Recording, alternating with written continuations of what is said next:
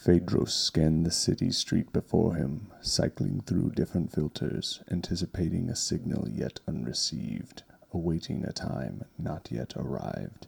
He and Xerphos had been quietly concealed in the market for weeks, carefully shrouded beneath camellia-line, diligently guarding their charge, a rapier laser destroyer.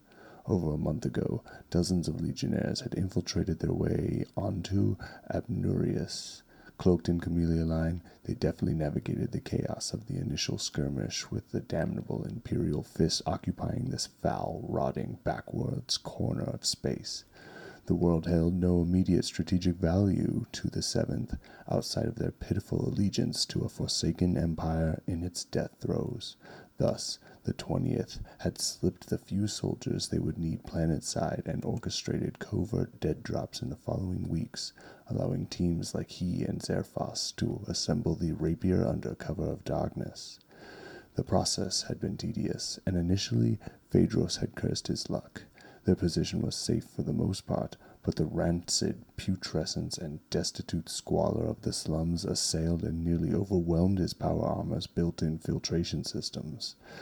That made it far easier to hide bodies, though, as bloated, decaying corpses and the vermin they attracted could not overpower the stench of existence in such a wretched place.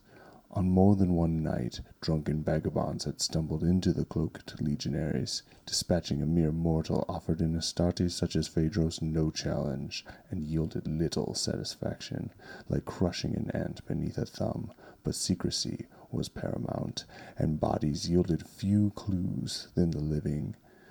Slinking through the streets and alleyways, creeping through sewers and catacombs, and stealing across rooftops and causeways to obtain all parts necessary to complete the rapier assembly had taken time, but the time was a resource the Alpha Legion had in spades. Laying siege to the garrison fist would have been suicide, and given the world's strategic insignificance, raids were unlikely to be cost-effective ways to exploit resources and deny them from the enemy, especially given the finest war gear offered by the allegiance to the War Master Horus.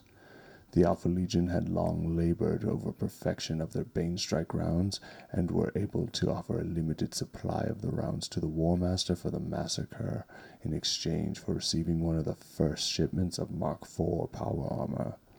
Phaedros marveled at its fit and finish, and how quietly it enabled he and his brothers to conduct acts of subterfuge, assassination, and sabotage. The array of additional sensors gave better ways than ever to analyze environments and exploit foes, perfect for missions like this.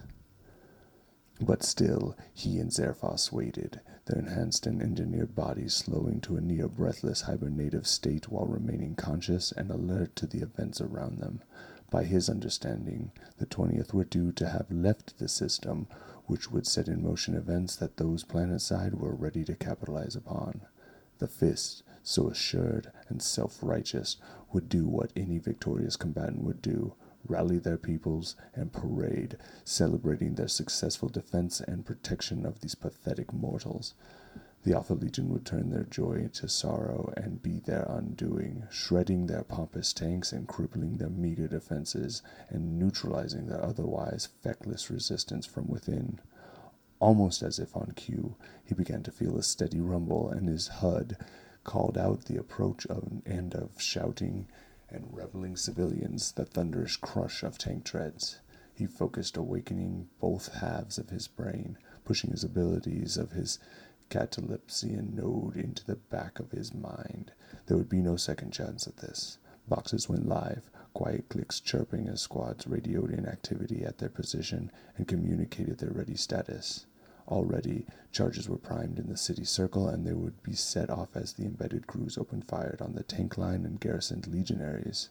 The yellow ceramite of the tank line crawled past, a falchion, scarred and decorated with dubious honors of the siege and the Great Crusade, led the cavalcade, as hymns of victory and celebration could barely be heard over the roar of its mighty engine.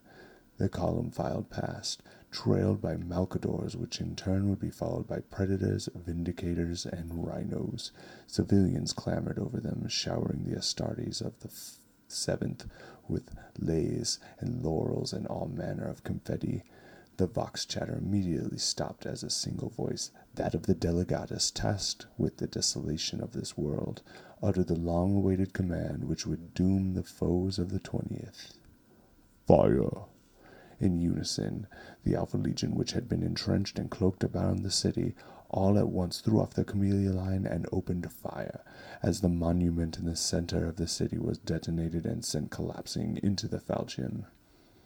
Phaedros had not seen the events in the circle, but knew the meticulous planning that had gone into orchestrating this devastating victory, this crushing infiltration.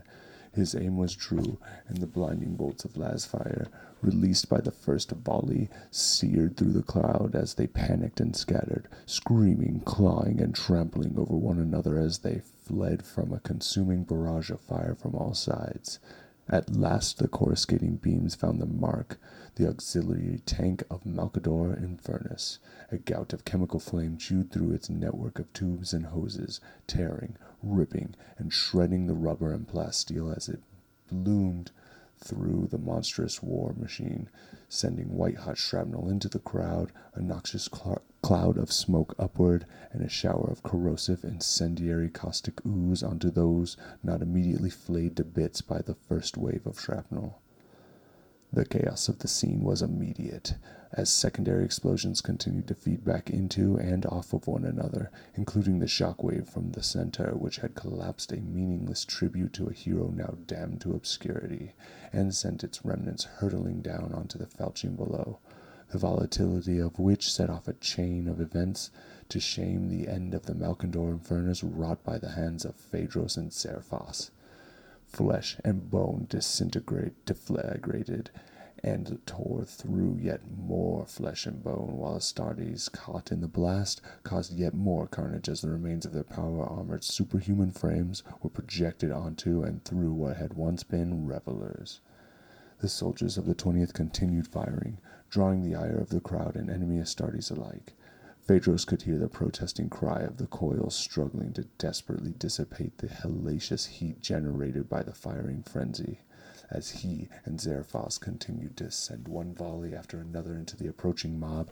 Acrid smoke filled the air, accompanied by a cacophony of screams of terror and the sickening sizzle of flesh and bone being melted and vaporized by a devastating torrent of Lazfire spewed forth by the battery and its crew. The pair ducked down for the shelter behind both the rapier and the detritus that had accumulated around their positions over the weeks of waiting. Bolter rounds bit into their shadowed power armor and whizzed overhead, but they would not, could not, yield. Phaedros confirmed the next phase of the assault with Zerphos, that they were to continue firing until the battery overheated, forced it to overload and detonate. Doing so would buy them time to fade into the ever-engulfing madness which swirled around, frantically growing more frenzied, and with each perilous moment in passing. With the coil's whine escalating in pitch to a Banshee's shriek, Phaedros pulled the trigger one last time and dove hard right into the ensuing blast, the force of which threw him hard into the pavement, armor scraping as he skidded to a halt, shrapnel from the now smoldering rapier battery biting into the ceramite and plasteel, tinting his damage indicators a glowing orange. Zerphos had dove left, and they were split, hoping desperately to rally for evac after the firefight had come to a close and the 7th were broken and defeated. There was no time for concern over the fate of his brother, as the rev of a chain sword commanded Phaedros' immediate attention. "Stand and fight, heretic," spat the yellow-armored warrior, towering over Phaedros. Phaedros sized up his opponent, bore all the telltale signs of a venerated veteran or sergeant of the Imperial Fists, namely, a scorched red helmet, its once proud white stripe already charred, and a single plume worn by fools thinking parade raiments were fit for the battlefield. "You and your damn honor," Phaedros muttered, moving to sweep the legs out from under his foe, and he felt his boot collide with the banded plates of the legionary, who did not fall, but stumbled enough to grant Phaedros the precious moments necessary to draw his bolt pistol and fire off a quick burst. The rounds buried themselves and detonated in the thick left pauldron of his enemy's armor, decimating the markings of his legion heraldry and sending fragments of bolt and ceramite and plasteel scattered through the narrow alleyway some shards even colliding with Phaedros' own armor, clawing at the surface but unable to bite any deeper. Phaedros quickly unsheathed the dagger and pressed his thumb against the switch, feeling the resonance in his hand as the power fields breathed to life with a hungry hum. To humans whose blood the blade had already tasted, yet on this mission the blade was large enough to be considered a short sword, but to an Astartes it was little more than a dagger, to most legions anyway. The 20th had gone to great lengths to miniaturize the power field components necessary to allow something often little more than a tool to be capable of dispatching even fellow Astartes in tactical dreadnought armor if the wielder was skilled enough. Sure enough, no sooner than Phaedros had drawn his blade, the 5th legionary had set upon him, hammering his armor fist with a counter-volley of his own precision bolter fire, and then with brutal strikes of his mighty chainsword. The bolter rounds found purchase in Phaedros' armor, the taste of iron already seeping into his mouth from a round as it detonated, concussive force and shrapnel from the bolt gnawing at his lower torso, sending a cascade of endorphins, painkillers, and warnings through the armor and wearer alike. But the 7th's aging Mark III armor was no match for the greater agility afforded by the more advanced Mark IV. Phaedros pulled hard left, evading the chainsword as he did, and thrust the thrumming blade into the exposed joint of his enemy's left armpit, pushing the blade away from himself, nearly severing the arm of the enemy veteran, who snarled and sent another bolt round sailing into the weakened torso of Phaedros. Phaedros fought, sputtering, blood cough as he drove the dagger through his enemy's chin, drawing the blade and flicking off the blood of his once brother Astartes in a single deft motion before sheathing the now deactivated dagger. He drew in a sharp breath and winced, knowing he had to make for the evac quickly, lest his stimulants and pain suppressors wear off, allowing his pursuers to get the best of him. Casting a final, fateful glance over his dead foe, he almost paused to reflect on the events that had brought him and the entire galaxy to this point. But there was no time. The mission had ended, and he preferred the thought of making sure he could attempt another one. Instead, he tore off a chunk of flesh from the exposed shoulder wound and quickly devoured it, hoping to glean better understanding of his surroundings and enemy numbers. Waves of fear, rage, disgust, and contempt rushed at Phaedros as he experienced his attack through the eyes of the 7th. Resisting the urge to vomit, Phaedros took but a moment for brief contemplation before opting to lift a manhole and dropping into the vile sewers once again, knowing they would be safest and swiftest way for him to make his evac point, even with a risk of testing his post-human form's resilience to sepsis. With the smell of excrement bombarding his senses, he trudged forward, slime clinging to the raw scrapes adorning his once fresh power armor, the thick sludge working into the gaskets and folds of his boots and greaves, causing his movements to become clunky and labored, threatening to force him to slip and drag him down into the foul muck. The sounds of combat raged overhead. Buildings were collapsing. This at times forced Phaedros to crawl through the unspeakable ooze as the crush of structures impacted the lines traversing the city sprawl. Eyes fully adjusted to the oppressive gloom, Phaedros knew he was near the outskirts, as the manholes had become non-existent. He had no way of knowing if he would arrive in time for evac, or if the LZ had even been cleared for the small wing of Storm Eagles that would ferry the 20th survivors away, or even if a firefight still continued overhead, but he knew he had to get out of the sewers. His blood ran down his front and his side, commingling with the repulsive waste that he stood in. He drew a crack grenade from his belt, affixed it to the ceiling, pulled the pin, and scrambled to escape the blast radius.